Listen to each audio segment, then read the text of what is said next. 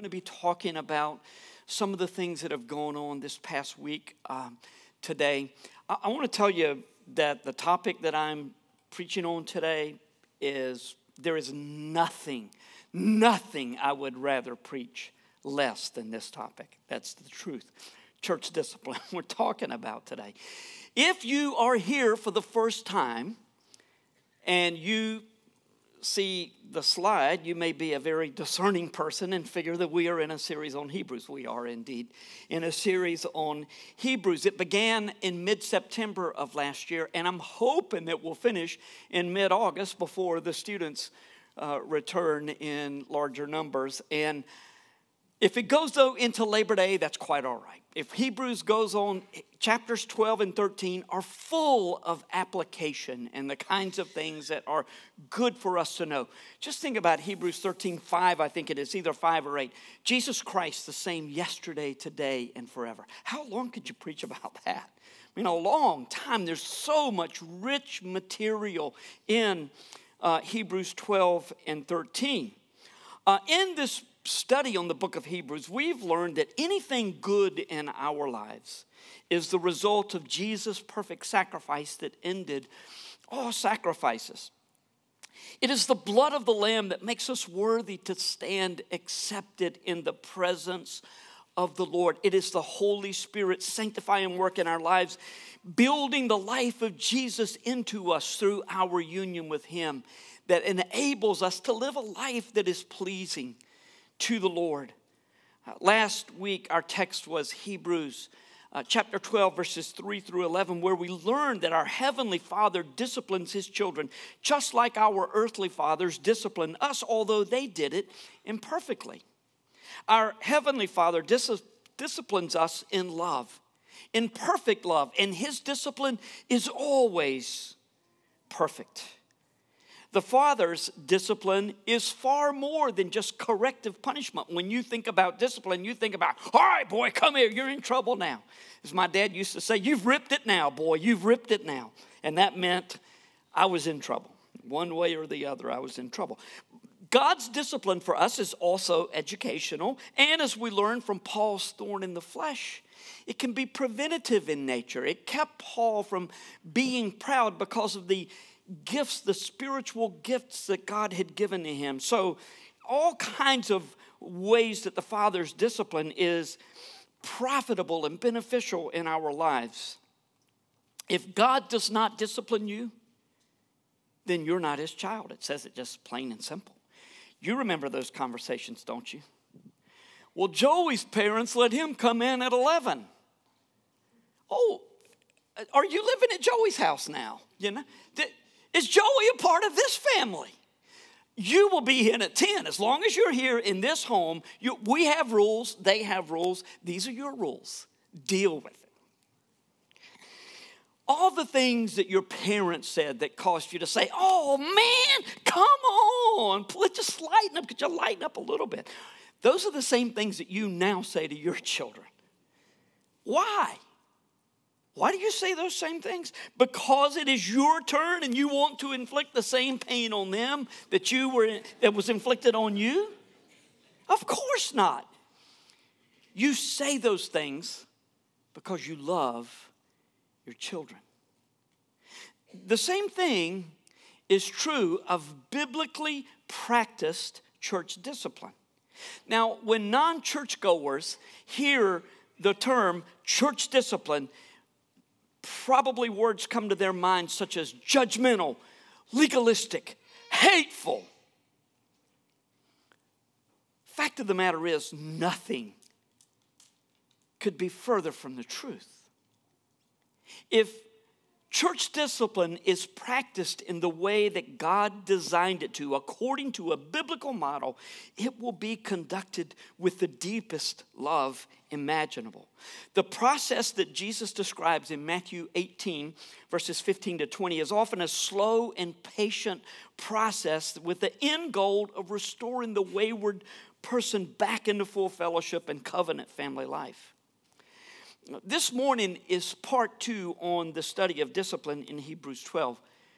but it's really not tied with Hebrews 12 at all, except that there is a connection to a larger study on discipline in the whole of Scripture.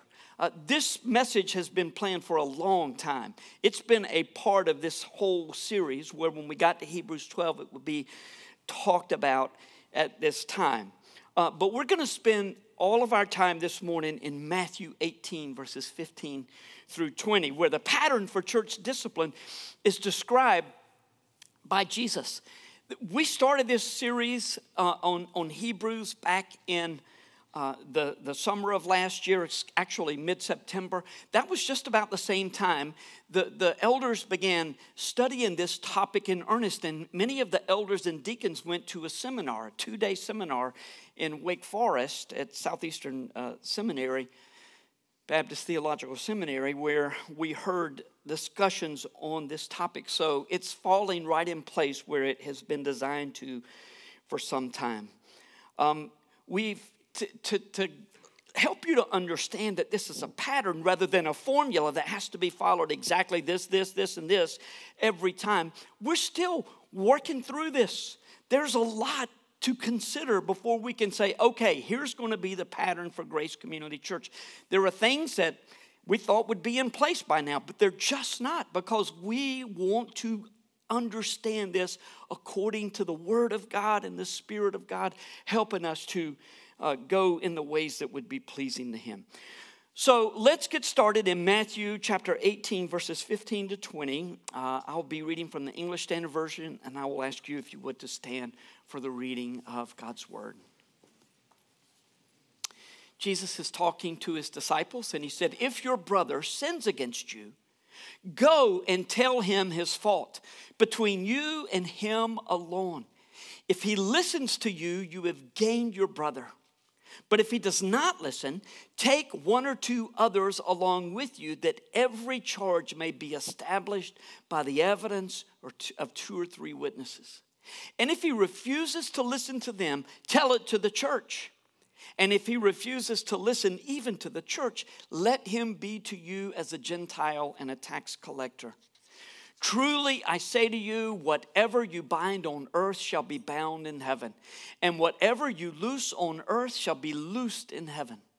Again, I say to you, if 2 of you agree on earth about anything they ask, it will be done for them by my Father in heaven. For where 2 or 3 are gathered in my name, there am I among them. Father, just at first blush, these are difficult words, even harsh words. They're difficult to contemplate and to think about the practice of your command in our midst. Lord, there are so many of us who have broken relationships all over the place. In family, good friends. And maybe those broken relationships are just about as devastating as anything that could ever happen to us. More so than sickness, more so than economic loss, just more so than anything when people that we love deeply no longer love us deeply. It hurts at the highest levels. And so, Lord, indeed we believe everything you do is in love. In fact, the law cannot be fulfilled without love. It's the only way the law is fulfilled, if we love you perfectly and we love our neighbor as ourselves. And thankfully, we are not under law, we are under grace. And the gospel of Jesus Christ speaks to broken relationships. And this morning, open our hearts, our minds. Give us a love for one another and a check in our spirit before judging and jumping to any conclusion. May we hear from you and respond appropriately. In Jesus' name, amen. Thank you, and be seated.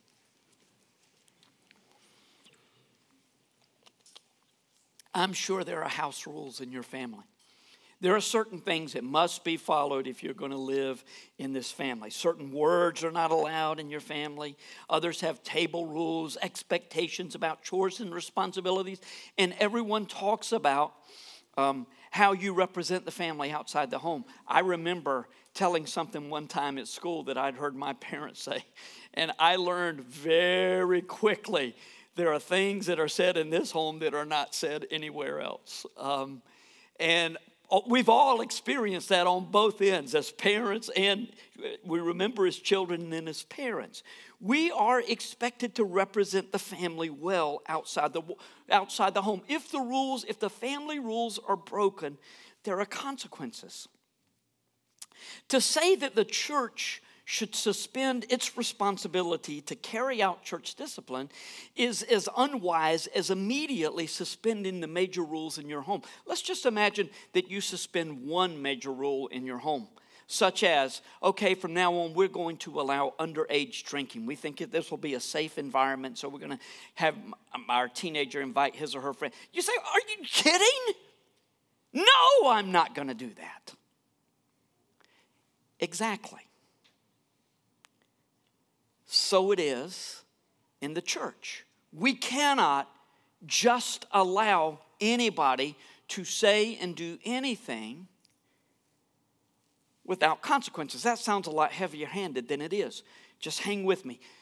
Look, I say this often, and I know some of you are here for the first time. Some of you are visiting family, and you're just kind of in and out. Any given Sunday that you come to Grace Community Church, you may hear something and say, I don't agree with that. I don't like that, in fact. If you'll hang in there for a year, you may still not like it, but you'll at least understand the context. It doesn't happen overnight. The understanding of the gospel, which is so much larger than the plan of salvation, doesn't happen overnight. And that speaks to a lot of what I'm going to be speaking to this morning. So if you believe that God is the same yesterday, you believe that Jesus is the same yesterday, today, and forever, you'll recognize a loving heart behind the call for discipline in the church from God's word. There's no comprehensive list of offenses anywhere in the New Testament that would invoke the beginning of this process of church discipline, which means that all such offenses are not listed. It's kind of like gifts of the Spirit. I think there are a lot more spiritual gifts than the ones that are just listed in Scripture. You have little pieces here and there, and that's the way this particular process goes. And while Matthew 18, verses 15 to 20 is a guide for church discipline, it's not that exact formula we talked about earlier. It's rather a pattern to be followed when dealing with some of the most painful matters that can occur in church, that a church ever encounters. Great Father's Day message, I would imagine, that you're thinking at this point. Let's examine the text before we talk more specifically about do's and don'ts. One of the things that you'll notice is that every effort possible is made to call a person back to a place where he or she is walking with Jesus. Every effort is made to protect the dignity of the offending party by keeping the circle of knowledge as small as is possible.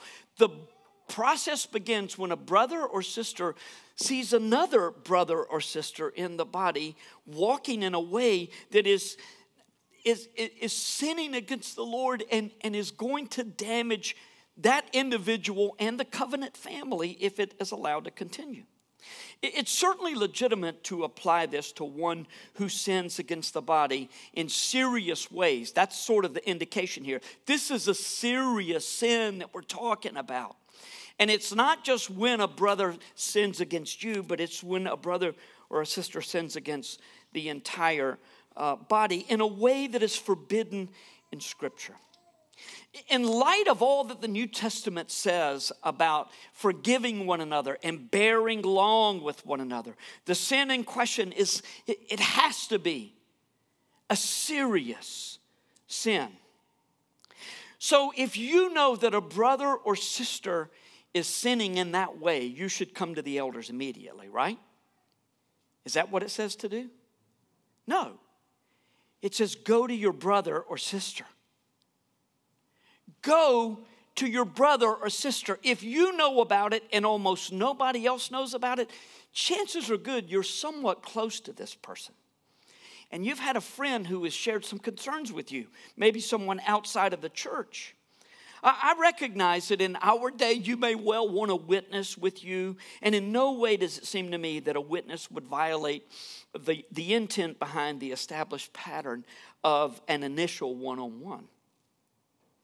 It's clear, again, that this is a serious sin. I think I've said that a few times. Because if your brother hears you and repents, you have gained your brother. Now think about that language. You have gained your brother. There's an indication here that the brother or sister was in serious jeopardy of walking away from the faith. So it's a big deal.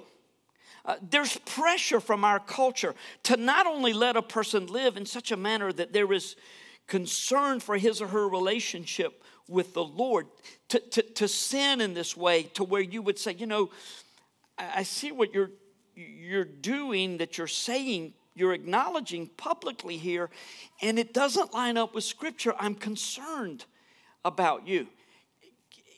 In a heartbeat, someone could say, well, take the log out of your own eye before you look at the speck in my eye. Look, you've got to get past that. If you're a serious believer at all, get past that. Get over it. Quit talking about judge not that you shall not be judged. It's true, absolutely true. But judging like that is talking about motives. When you say, Ted McKinney, I know why you did such and such. Why do I think that? Because if I were in Ted's spot, that's what I'd be thinking. And so I'm letting him have it, If that's judging. When you see someone who is violating the Scripture, we all do it every day of our lives. But when you see them doing it in a serious way, then in love, you need to step in and ask them, encourage them to stop that. Not only are we encouraged to accept that sin, but we're encouraged to applaud the brave stance that this person has taken in such a difficult way.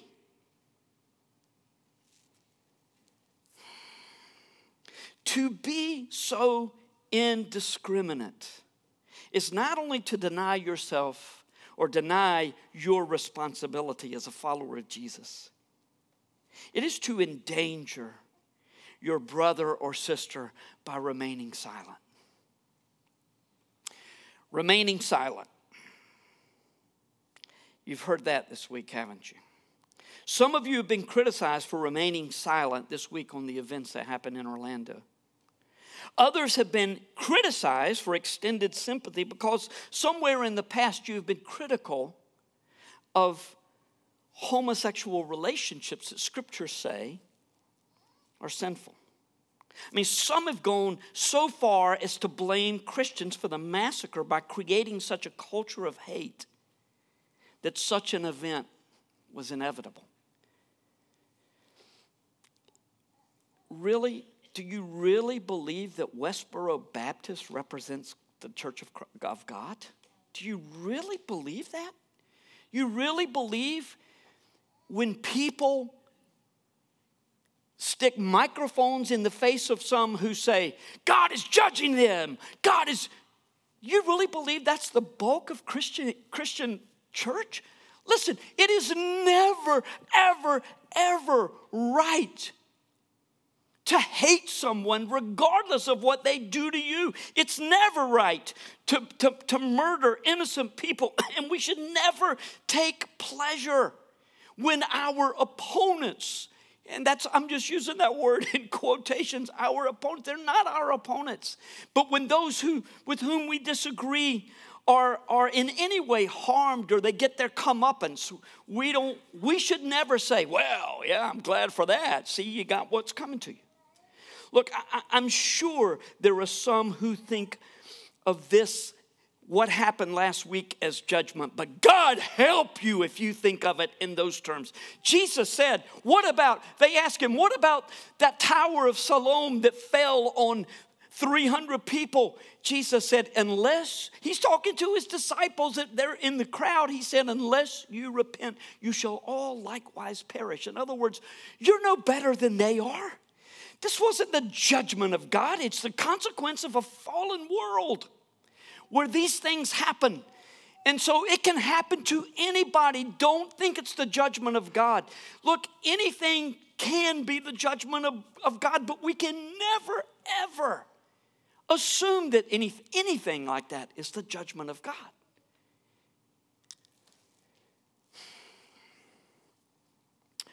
None of us is any better than anyone else. And apart from Jesus, we are doomed. Now, here's from the other angle. Jesus was roundly criticized for his association with both men and women who were socially ostracized because of their behavior. Christians don't hate anyone, not even terrorists who kill Christians. You've heard the stories of the young men and women who were being beheaded by ISIS, saying, I forgive you. God forgives you. I see Jesus. You've heard those stories. Christians don't hate anyone. But our beliefs are based on Scripture. And when it comes to matters in the family, we have to follow Scripture. Now, remember, 1 Corinthians 5, I think we visited that passage about a year or two ago where there is church discipline for this gross sexual sin. It's being not only accepted, but again, applauded in the church, where a man is living with his stepmother.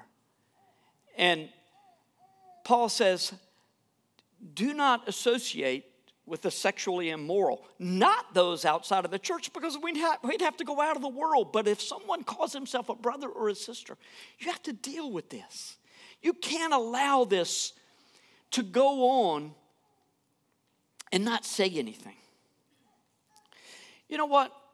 One of the things that I've thought about this week is it's a good thing that we're likely going to be forced to decide sooner or later whether we care more about politics or the gospel. Do you know how the believers in the first century would have responded to something that happened in Orlando? How they would have responded publicly? They wouldn't have responded publicly, or they would have been immediately arrested and executed.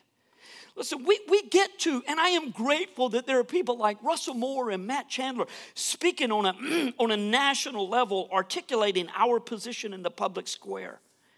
But the time may well come that when we respond in any way to public events, we'll risk persecution. When you do respond publicly to the events of the day, I hope that your response is loving, thoughtful, and gospel-drenched. Which means that you can't always respond immediately. Right? Have I ever heard it this quiet in here other than the... Back to Matthew 18. If your brother or sister repents of ungodly behavior or beliefs, end of story, beginning of celebration. No storing up for another time. Done. Forgiven. Restored. No saying, oh, well, I'm glad so-and-so got past whatever it is or was. Just shut up. It's done. That's one of those words you don't allow in your family, right? Now, children, Pastor Brad has different rules than we do. He doesn't live in our home.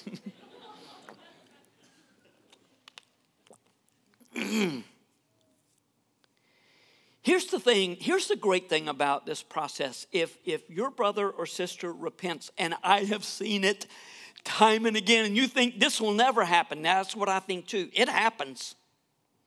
If your brother or sister repents, you've gained your brother or sister. It's the end of story, and there's nothing else to be said about it.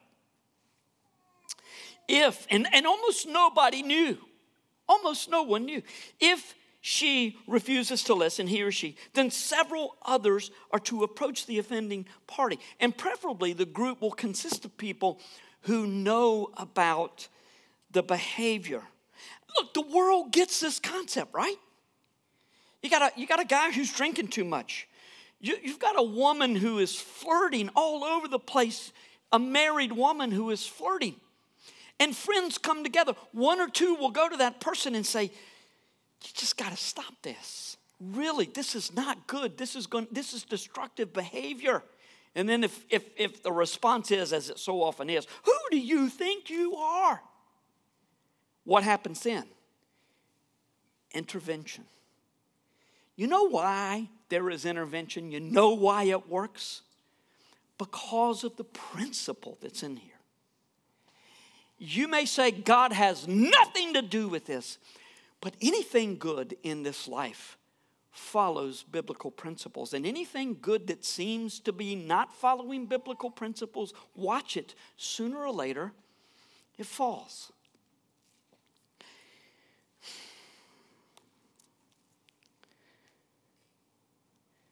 Sometimes our covenant family rules are not going to be the same family rules that the world has. And that gets us in trouble with the world. Remember, in this process, always love. Always care deeply about the person who is in trouble. And always be true. Always be true to the gospel. Steps 1 and 2 in this process, going with one, going with a group of people, may take a long time. The pattern that Jesus established here was stated in short order, but we all recognize that sinful behavior, attitudes and behavior didn't develop overnight, and a patient, loving approach is to be taken. Recognizing that we're everyone capable of falling into sin. When it becomes certain that a brother or sister will not repent, says Jeffrey Gibbs, the church needs to speak a loving word of exclusion. Now, if there's ever been a phrase that sounds like an oxymoron, that's it. A loving word of exclusion. But far better to know the truth now than when you stand before the Lord.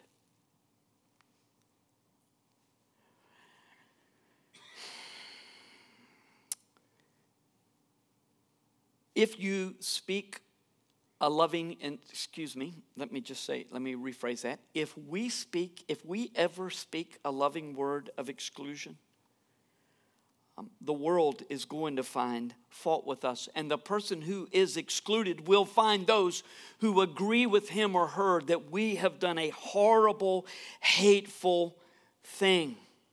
You can see that the responsibility lies with all of us, not with just the church leadership, although the leaders will inevitably be involved in the process much earlier than the entire congregation. You might want to add the elders and the burden that they carry in this area to your prayers. If exclusion is the ultimate result of the process, the wayward brother will be treated essentially as an unbeliever. And verses 18 to 20 delineate what a sobering responsibility is placed on the church. Truly, I say to you, in verse 18, truly I say to you, whatever you bind on earth shall be bound in heaven. Whatever you loose on earth will be loosed in heaven. Again, I say to you, if two of you agree on earth about anything they ask, it will be done for them by my Father in heaven. For where 2 or 3 are gathered in my name, there am I among them.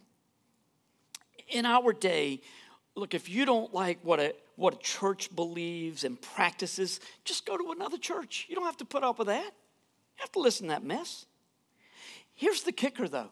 If you're living a lifestyle that is not consistent with the teachings of a gospel-centered church, and there's so much that you appreciate about the gospel except for this one thing, I just wish they'd come around on this one thing. It's kind of ridiculous. I'm going to go find another.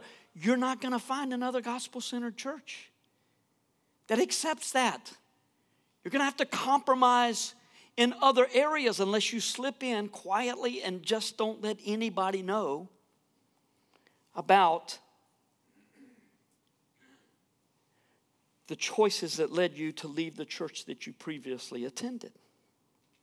According to our text, though, unless you reconcile with the church that you left and with the covenant family of which you were a part, you've got problems in heaven as well as on earth. The local church body for which this pattern was established is given stunning authority. Either we believe this or we don't. Are we apt to misstep when so much is at stake? Yeah, we are. But that is why it's up to the entire body to make the final decision to exclude a member of the family, of the Grace Community family. Never happened before. Might it happen? Yes, it might. We would exclude a person from full participation in the family, which primarily means they'll be removed from the membership rolls and asked not to participate at the Lord's Supper. The goal of church discipline is not to show the world how tough we are about sin, or this is what we believe, and that's why I'm voting for. I don't care who you're voting for. I don't care. And not just because it's disastrous. Anyways, disaster coming upon us. Really, the best imaginable candidate's not going to do anything for the kingdom long term. If God doesn't do kingdom work, it's not going to be done. And what we're about is kingdom work. It's not about politics in the world. So the goal of church discipline is not to show the world how tough we are on sin. We are all sinners, for goodness sake. And but for the grace of God, there go we all. Who do you think you are? It's not who I think I am. I am wicked to the core. It's what God says about this. That's the only standard I can possibly have. Church discipline is given by God first for the good of all who stray, but there are other implications for the church as well. We're going to spend the rest of our time thinking about what church discipline is and what it is not. And we're going to start with thinking about what church discipline is not, beginning with. It is not an opportunity for a legitimate power play by an individual or a group. Remember, the church is about a covenant relationship with Jesus Christ and with one another. This is not about politics, yet almost everything in our world is political in one way or another. And we think politically. We can't help it. We're just geared that way. Jesus often said that we are not to seek power like the Gentiles or like those in the world. I'm not saying a believer should not be involved in politics. We have the right to be, and I am grateful that there are godly men or women who are in office. So I tell you, I feel very sad when a good man or woman gets elected to an office. The temptations and the struggles they have are tremendous. Look, if you spend a lot of time praying that God will put the right people in office, spend every bit as much time praying that He will protect them when they are in office. The church doesn't operate like the world does. And seeking to bring someone under church discipline as a move to strengthen one's political power in the church is abhorrent.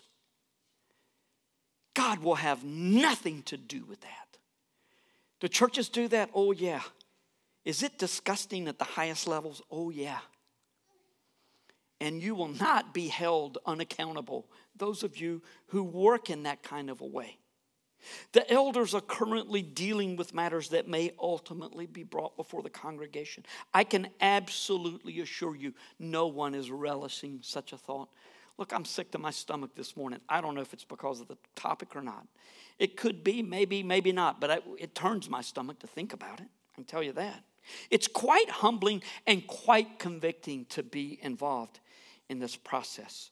So don't ever think about church matters in political terms. Look, we all have political instincts of one sort or another, but if we are led by the Spirit, we will do all that we can to follow the godly pattern that is laid out for us in Scripture. In Matthew 18, to be exact. Second, church discipline is not encouragement for the moralist in church to police others in the body. I hope that one of the things that you have experienced at Grace is, well, grace. I hope. Look, a lot of us are recovering legalists, right? It's far easier to just check off a whole bunch of things and say, I get it here, here, here, and here. But I don't get it there, but that's not that big a deal. Look, the thing that you don't get that's not that big a deal is very high on somebody else's list. Legalism is death to any kind of life in the church. There are very clear commands in Scripture about murder and adultery and theft. But there are a lot of behaviors that are left open to individual conscience. You may disagree with the way another church family member conducts him or herself, but be very careful about condemning someone who has different preferences than you do. I don't see how a person can be a Christian and do that. Really? Well, let's examine your life a little bit. I don't have time to examine your life. I'm too busy examining my own. Next, church discipline is not a platform for promoting anyone's particular view of Christianity. Look, that's what the world does. That's what NPR and CNN and Rush Limbaugh and Fox News do. Do you think when Satan came to Eve, he was more like, Fox News, hey, you need to do this, that's crazy what God said? Or it was more like NPR? Well, I guess there are differing opinions on this. I would think that on balance, I think it'd be all right to go ahead and eat. Look, it does not matter. Does not matter what position you take. Everyone has an agenda. There is no such thing as fair and balanced reporting.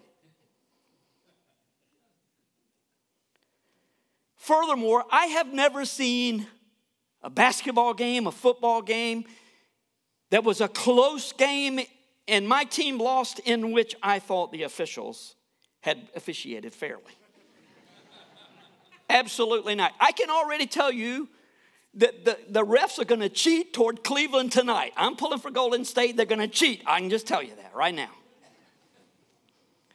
Look, we're inclined to always present our particular view of whatever it is we believe in ways that point out the wrong-headedness of our opponents. In the 1980s, 1990s, you could believe almost anything. You know what? Society cannot exist where there is this vacuum of truth. It will be filled. So that today, if you are under 20 years old, you can't believe how open everything was. Believe what you want to believe. Today, you better believe it just like this. And you better believe it now. And you better say it on every possible social media outlet that you've got. You have to be in step with the culture. Right? Sorry, I got in trouble for that last week, and now I've done it again. They called Hitler the carpet chewer. I might just start any minute now. He would actually chew carpet. Can you imagine that? Now, that's a bad image in your mind on many levels. But see, here's the deal. The gospel is the same. It never changes. We're all sinful. We have no hope of making ourselves presentable to God. One of the reasons that we want everybody else to agree with us is because it affirms who we are. It helps us feel better about who we are and how we are related to God. Wouldn't you agree with that? If I can get enough people to agree with me, if I can get enough likes, enough hearts, I'm good.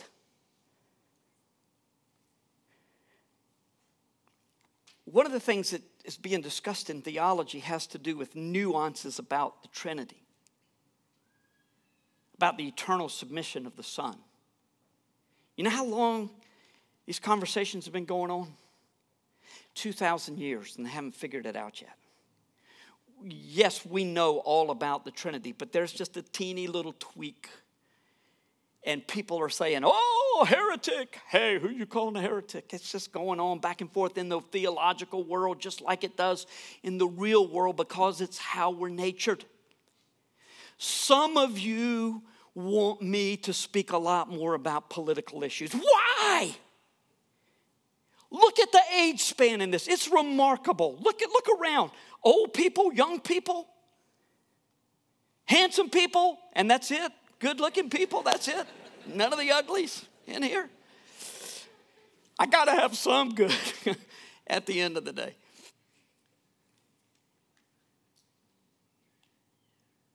And it doesn't matter. The Babylon Bee, a lot of you know the Babylon Bee. It's a Christian satire. It's just hilarious.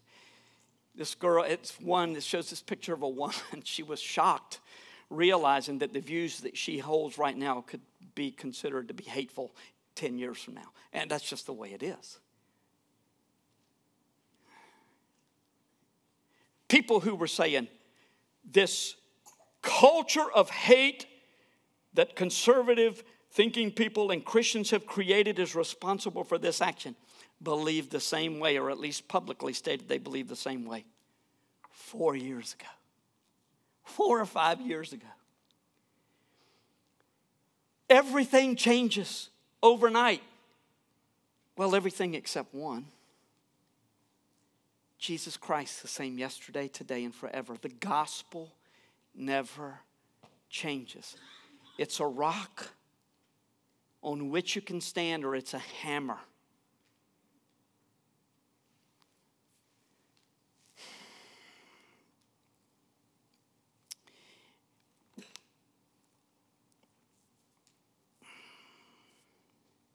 Love compels us to reach out to the entire world. One of the early criticisms, Neil Manning could tell you who it was. There were two of the very high officials in the Roman Empire talking. They wanted to persecute Christians, but they were having trouble. They said, the Jews take care of their poor, Romans take care of their poor, Greeks take care of their poor, Christians take care of everybody's poor. What are we going to do with these guys? They're loving everybody. That's what you should be doing. Now, the culture may not allow you to love someone while disagreeing with their behavior, but that's what you have to do. That's what you have to do. If this crowd is half this size next week, that's what you have to do. We don't have a choice. We have to follow Scripture. Either do it or walk away. It's difficult to just sort of incorporate it somehow into your life. Well, that's why it takes so long to complete the process of church discipline. It's why it's so important to remember this last point about what church discipline is not. It's not a vehicle for weeding out those with whom you disagree. This is a tricky one. I mean, we all want the right to express our views, correct? I mean, we also all believe that we have biblical support for our views inside the church. But we all need to be careful about how we express those views, especially if they differ from the views of church leadership and the body at large. Again, I don't like saying that kind of thing, but it's weird. Look, in Hebrews 13, we're going to see the responsibility that the church leaders have for the spiritual well-being of the body. And that, of course, has to be kept in balance when the church leadership is exercising that responsibility, that there's no way that there's political power play in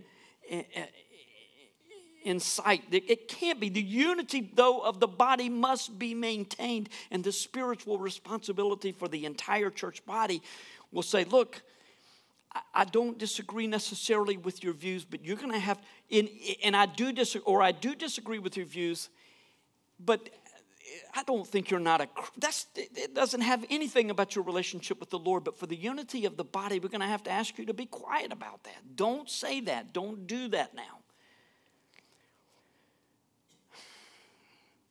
But one thing, make sure that you understand, church discipline is never a means for weeding out those with whom we disagree. So let's turn to what church discipline is, beginning with a deep love for the wayward individual. If this is not true of you, please do not enter into this delicate process.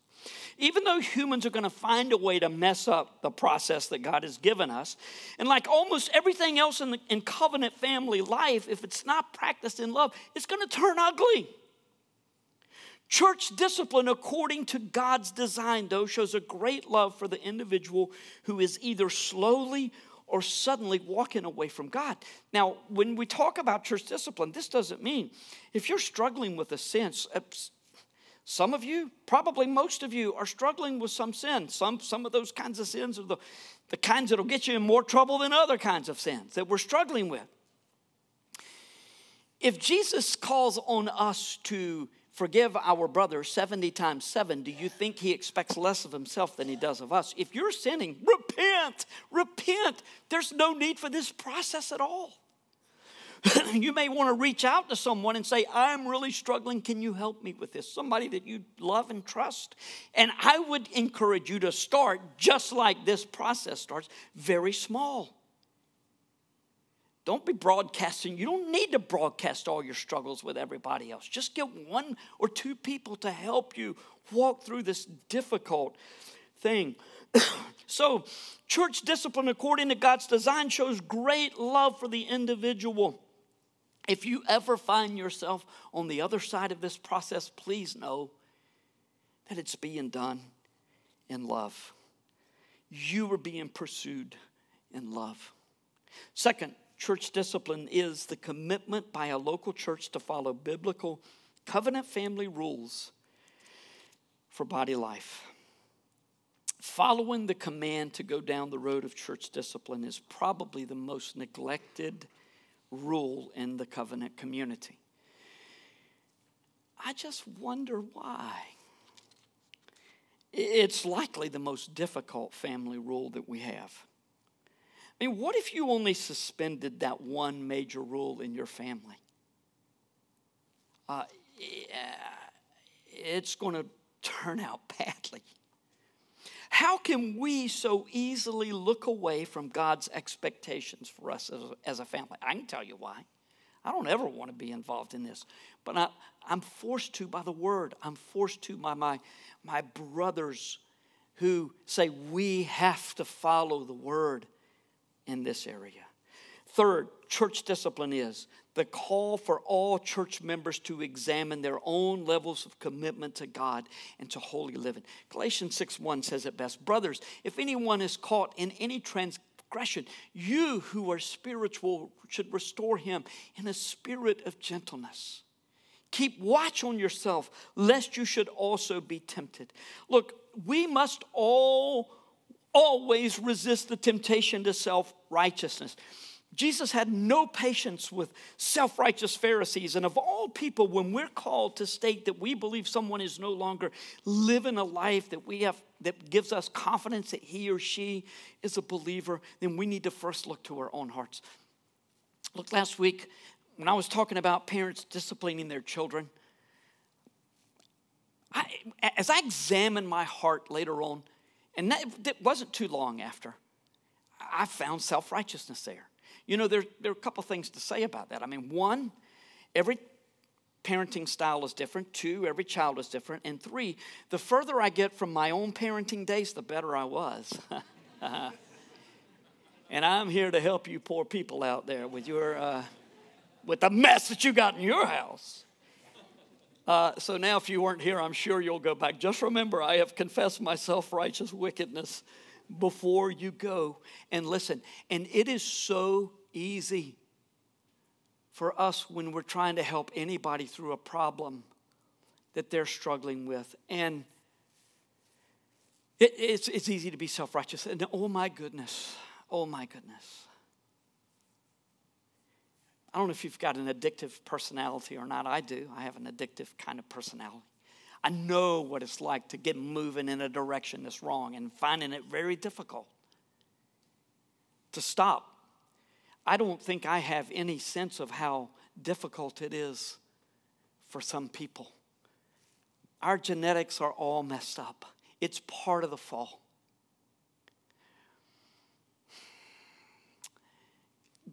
God doesn't tell us a whole lot about genetic makeup in His Word, except that we're all sinners. We're all, look, if do I die? The wages of sin is death. Do I die from my sin or from Adam's sin? Both, yes. The answer is yes. But I die for Adam's sin before I die for my own, even. It's passed down. Adam's the representative of all the race. We're all really messed up. How dare we smugly and self-righteously condemn someone who was struggling, and only because of their desperate need to feel okay do they demand that you agree with them.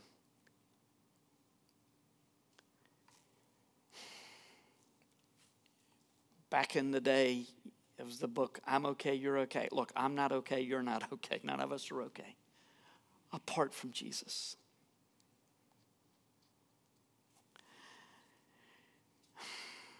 We best look to our own hearts, but we cannot fail to practice church discipline because of what this last point reminds us that such practice is. Church discipline is obedience to God's command to take seriously the proper teaching of Scripture, the testimony of the church, and the purity of the body. One of the most difficult parts of my job is to stand up here every Sunday and encourage you to live a life that is just as difficult for me to live as it is for you to live. But there's power in the Word, particularly in the preached Word of God. And so preach, I must. If we refuse to practice church discipline in our body because of how it may appear to the world, then we fail to take seriously God's commands for us, and we do damage to the testimony of the church. And furthermore, we jeopardize the power of the Holy Spirit in our midst by compromising the purity of the body. David, who was it this morning? They'll know we are Christians by our love. They'll know we are Christians by our love for one another. Well, one of the ways that we love one another is to step in and say, brother, sister, don't do this. I know it's difficult. I know you're hurting. I know all of that. Please let me help you. It's not easy to do this the right way, but what about the way of the cross is supposed to be easy? Exactly. Only in dying to self and doing what is biblical can life flourish. In Matthew 15:20, Jesus says where two or three are gathered together, then he is in their midst. This is not a minimum number requirement for Jesus showing up, say, at the park or the pool or the golf course. In context, it's not even saying if 2 or 3 of you get together for a prayer meeting, God is really going to come in power. Can you apply that? Yes. You can't apply the first one. That's just bogus. You can't say, well, hey, look, we're not in church today, but it's such a beautiful day. Let's go to the park. God says we're 2 or 3 together. It's bogus. Misinterpretation altogether. Misapplication, you can't do it. Maybe you can say where you guys pray, then there's unity, there's power in unity of prayer. Yes, that's true. But in context, this is God's comforting and convicting presence when the church is gathered to help a wayward brother or sister. And God's call to us, our calling is to love one another enough to obey God's command to go after one another when we struggle to follow Jesus, even though we repeatedly fail and get back up. We're doing that day in and day out, but when someone goes down and they stay down, we got to love them enough to go after them. Let's pray.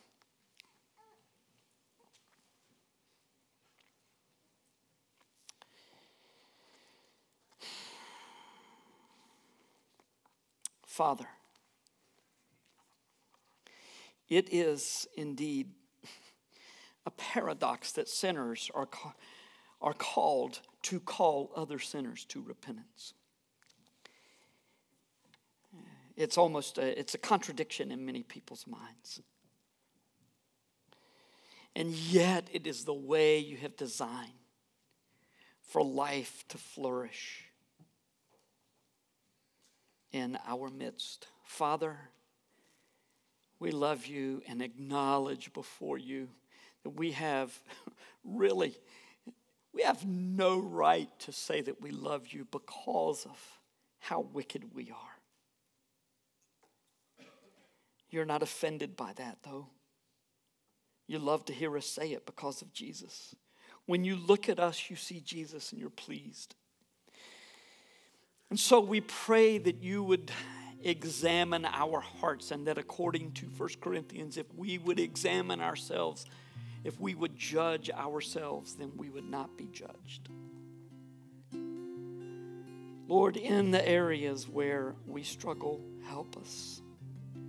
In the areas where we stray, bring our brothers and sisters, send our brothers and sisters after us.